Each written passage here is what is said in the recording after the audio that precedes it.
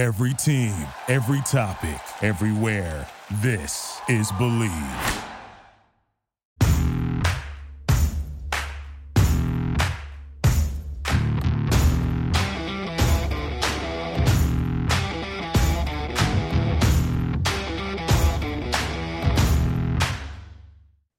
Welcome, everybody, to episode 29 of the Inferno podcast, Suns-focused discussion with my favorite super fan of the Suns, Dr. Patrick Patillo, a.k.a. the Suns super fan, Mr. Orange. Also, he is the coach of Peoria High School boys basketball, state champion of 4A conference, and you had some competition this past weekend. How'd you guys do? Yes, Dana. Good. We were up at Flagstaff NAU for their team camp. Great competition. Good time to get the team out. Love to start with that one for the month of June because it sets the tone, allows us to build team chemistry. So some really good runs, and we'll head out this week to the premiere down at Brophy for 12 of the best high schools in the state of Arizona. So in for a really fun month. Awesome. We'll get more to high school basketball in a second, and it is now June 5th. We're going to talk about the Suns hires of Frank Vogel and Detroit Pistons hiring former Suns coach Monty Williams for the biggest coaching contract in NBA history for $78.5 million over 6 years. That's $13 million a year. That's jackpot, mega bucks status for any coach and anybody. I could certainly use that money. Stephen Silas was reported today, former head coach of the Houston Rockets, to be a top assistant for the Pistons. I remember Steve Silas for the past 3 seasons for the fact that Monty when Stephen Silas's dad, Paul Silas, who's also a Celtics and Suns legend, passed away late last year. Monty actually did a prayer for him after the Rockets beat the Suns in Houston, and I could see that connection coming down the line where Monty's going to Detroit. But Frank Vogel actually was offered and accepted the Suns job for coaching as of last Thursday, June 1st. Monty got his job offer and accepted as of June 2nd. Frank Vogel got a 5-year, $31 million deal. He is a defensive-minded coach. He has had great defensive teams, namely in Indiana when they were a first-rated defensive team, and when they had Paul George back in, I believe it was 2017. Now, let me get the numbers right, actually. I know the Lakers were a top team. They were in 2020 when they won the title. They were ranked 3rd in defense, and also during his couple years in 3 years in LA for the Lakers, they were one of the top 3 defensive rated teams, even when they didn't make the playoffs those last 2 years. And the Suns, they definitely need some work with their defense. They actually pretty much didn't measure up for that in the playoffs this past season, or this current season as it's still going with the NBA Finals with the Nuggets and the Heat. And it's just something that I want to really highlight because defense is what wins championships. Rebounding is something that is part of defense that was pretty much the core of what Kevin Young, who is now the top paid assistant in the league, staying with the Suns. Patrick, what exactly is your idea about Frank Vogel, and how do you think that he'll help turn this franchise into a top team down next season?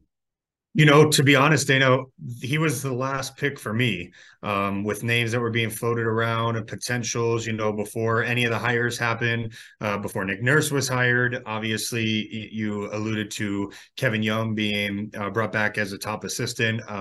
So to me, I would have preferred almost all the other candidates before Frank Vogel. And this is why for me, and not that I don't trust the Suns' decision. And obviously, of course, I hope it works out well. And I'm confident and feel much better that Kevin Young was able to be retained because that news came probably a full day later after the hire or so of Frank Vogel. But to me, watching Frank Vogel coach in the past, is contrary to what reports we're hearing about. He's a player, respected coach, that type of feel. For me, it's all about chemistry and building that relationship. And in the past, obviously, I haven't been in those locker rooms, so I don't know fully. But on the outside looking in, it didn't appear that that was a strength of Frank Vogel's. And so, to me, that's the concern I have. I really hope Book was involved and KD heavily, specifically Book, in this decision. Not that they have to be, but that matters a lot when your franchise player is going to be led by a new head coach. And so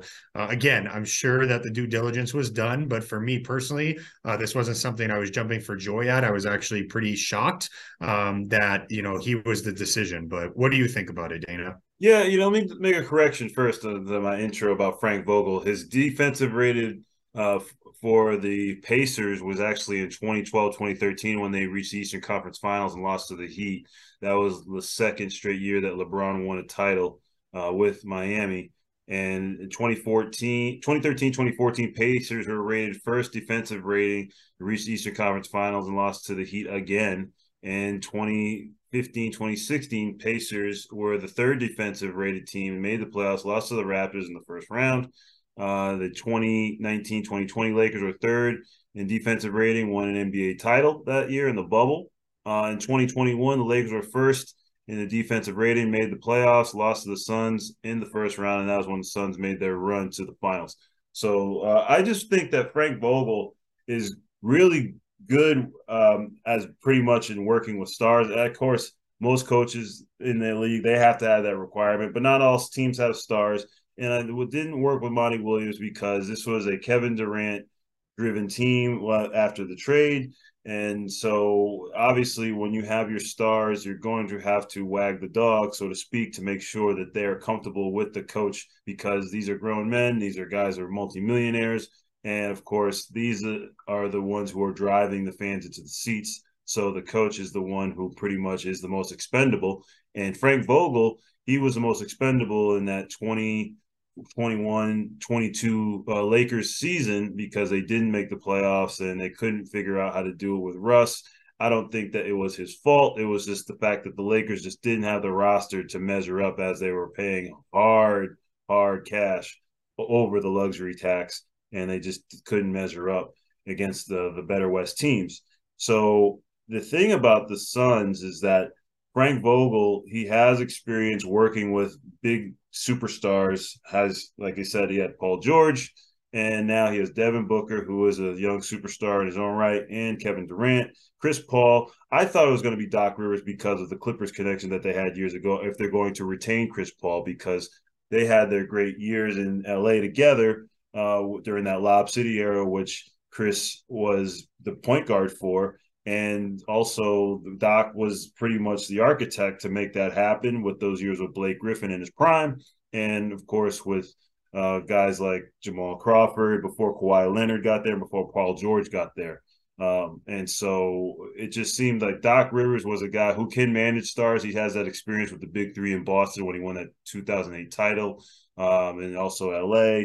And, of course, it didn't work out for those last 3 years with Joel Embiid and of course James Harden coming along last year after the trade from Brooklyn.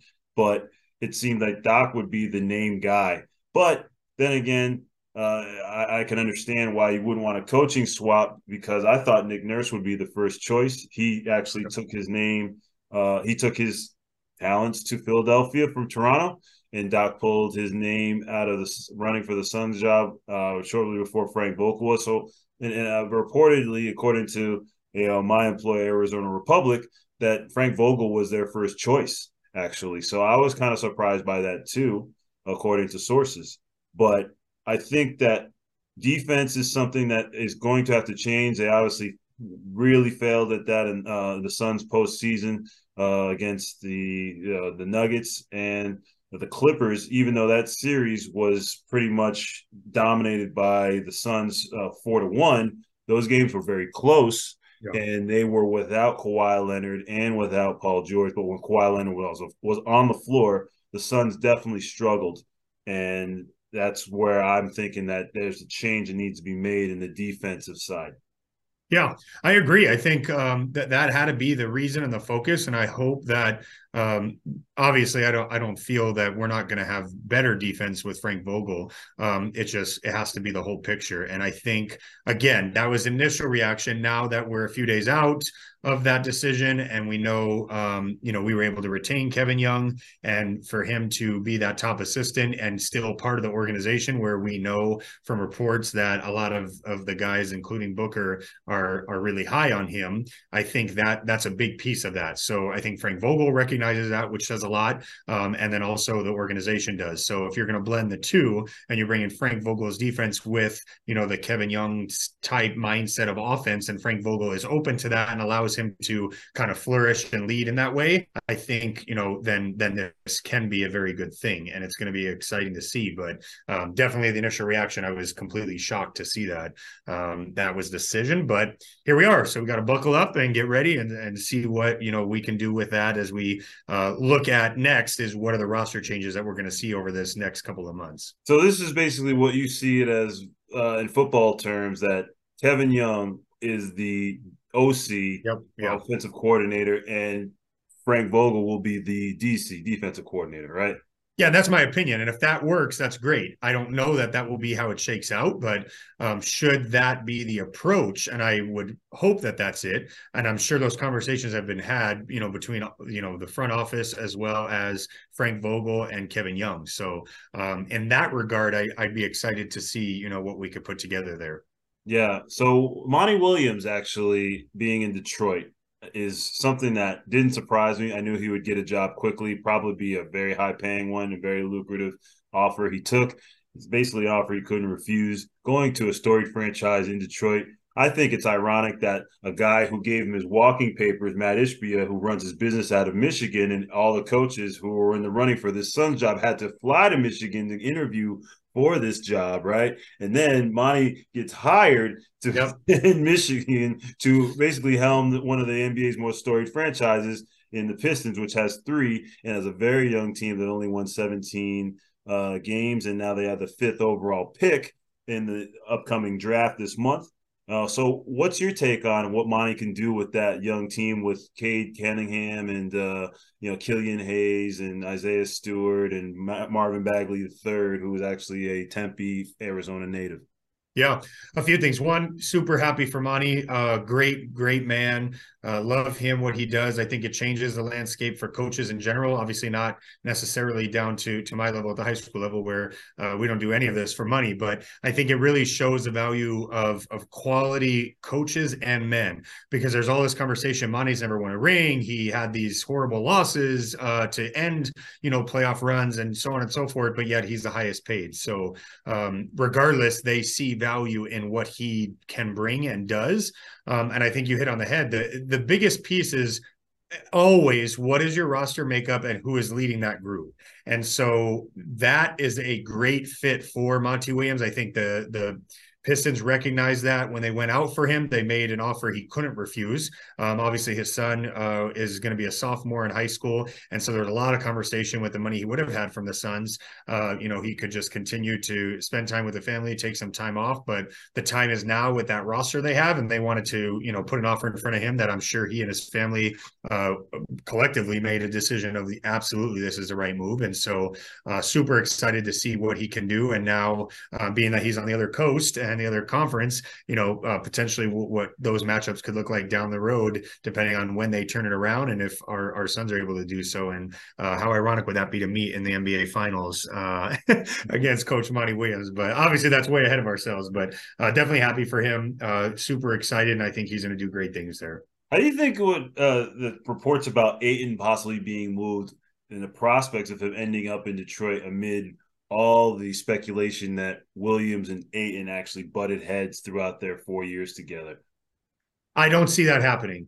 And this is why. I don't know, because I haven't spoken directly with Monty about their relationship, but as a coach, and recognizing, and we've talked about this numerous times, the on and off switch or the effort and level that DA plays at, I don't know a coach that would want and be happy and overjoyed to coach that, because that's something you want instinctually, and you want just to have a player that just gives his all the time. And we've talked about it. Maybe DA feels he is because of his upbringing and his culture, coming from the Bahamas. But of course, if it lands that way, I'm sure Monty will deal with it and navigate. But I don't think in the conversations that front office is having with Monty Williams, he's, yeah, let's get DA here. I think that would be a great fit. Again, I could be completely wrong. And I'm not saying that that's at all what it is, but, I don't see that as something that I would want to then have come with me to the next team I was going to. Yeah, he's a guy who's actually a top 5 center in the league. He's not he's not a new age center that can do it all, like a point center such as Jokic or Bam Adebayo, like we're seeing the finals go head to head, which is awesome to watch. If nobody's watching the finals, this isn't a boring finals so far, despite what people are claiming on social media. And also, I think with Ayton, he needs to be somewhere where he is the main guy. And I think that's where the pressure came on Ayton, where he wants to be dominating, as he answered my question about his motor and people questioning that. I think he needs to be in a market where they'll be willing to pay that $33 million extension, that he got last summer, or $133 million extension, and from Indiana that Suns matched, and another team will take that on, and then he'll be reunited with his boy Marvin Bagley III. That's his ace from high school. They went to Hillcrest prep together out in Gilbert for a brief time, and I think that being in a new place for a fresh start would actually work out. The place that's willing to do it, also with Bojan Bogdanovic out there, being a veteran player for that team, I think it would work. I think that Detroit actually would be a fresh start, and Monty helped develop him. Yes, they butted heads, but I think with DA, he needs to be in a place where there's low expectations and a higher ceiling for him to come across as somebody who could basically will this team to some more wins. So I disagree, but we have yet to see what could happen when it comes to Ayton.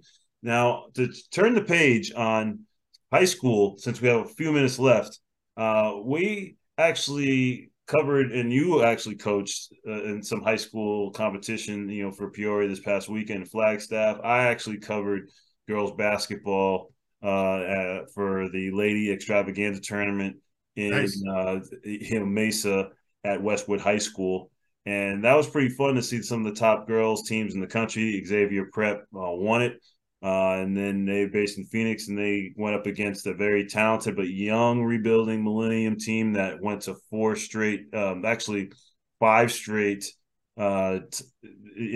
the state titles, and they went to their 5th straight and lost to Desert Vista, which pulled out of the tournament, and they are pretty stacked. But what do you see about this upcoming high school summer from club season with these teams, and who do you think are the best players? And I'll start with one, Koa Pete, who's on the 16 and under team for the USA, and Jersey Robinsons for 16 and under for USA girls coming from Desert Vista. She's probably going to end up at Sierra Canyon next season. Who are some of your top guys that you're going to find? Yeah, Dana, you hit on the head. I think, just across high school basketball for the state, those are, I would say, the top male and female for sure. I think, you have Cam Holmes over at Millennium, still going to be something to watch. That Millennium team, they made it to the state title game last year. This year, they'll be coming back with everybody and adding pieces. So from a 5A perspective, as well as an open, I think they're going to really be in the mix there as well. For my program, we had, 4 graduate, and then, every year we talk about this, but the prep schools, a lot is going on internally now that we're navigating, and a little too early to speak on, but that prep poach is happening and is live and well. So prep poach. Yeah, prep poach. So every high school, again, it is what it is. I advise, my athletes and their families what I think is the best decision for them as young men, not just for Peoria's program, but in general, because that's the life advice I like to give, and they'll make those decisions. So for my roster, we may look completely different from top to bottom, but for me, it's all about the guys that we have and working hard and just getting better. So that's what our focus is as we head into this week, which is week 2 of our high school summer summer month. And then next week we'll be at the GCU camp, and then we have the Section 7. So those schedules all come out this week.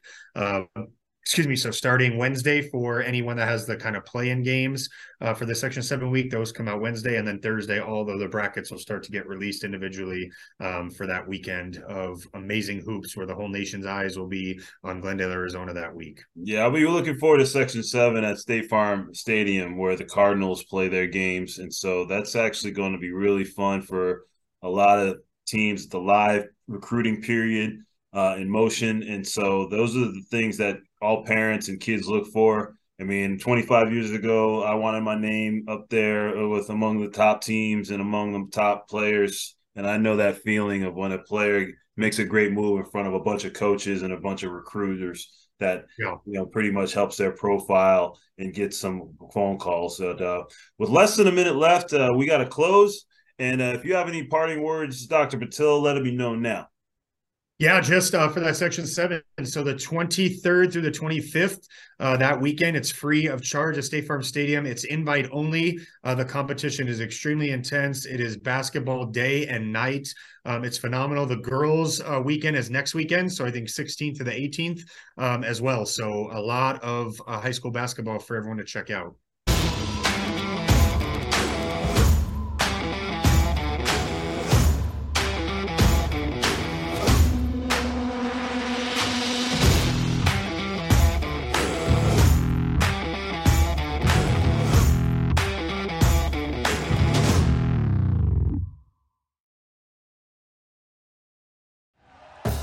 Thank you for listening to Believe. You can show support to your host by subscribing to the show and giving us a 5-star rating on your preferred platform. Check us out at Believe.com and search for BLEAV on YouTube.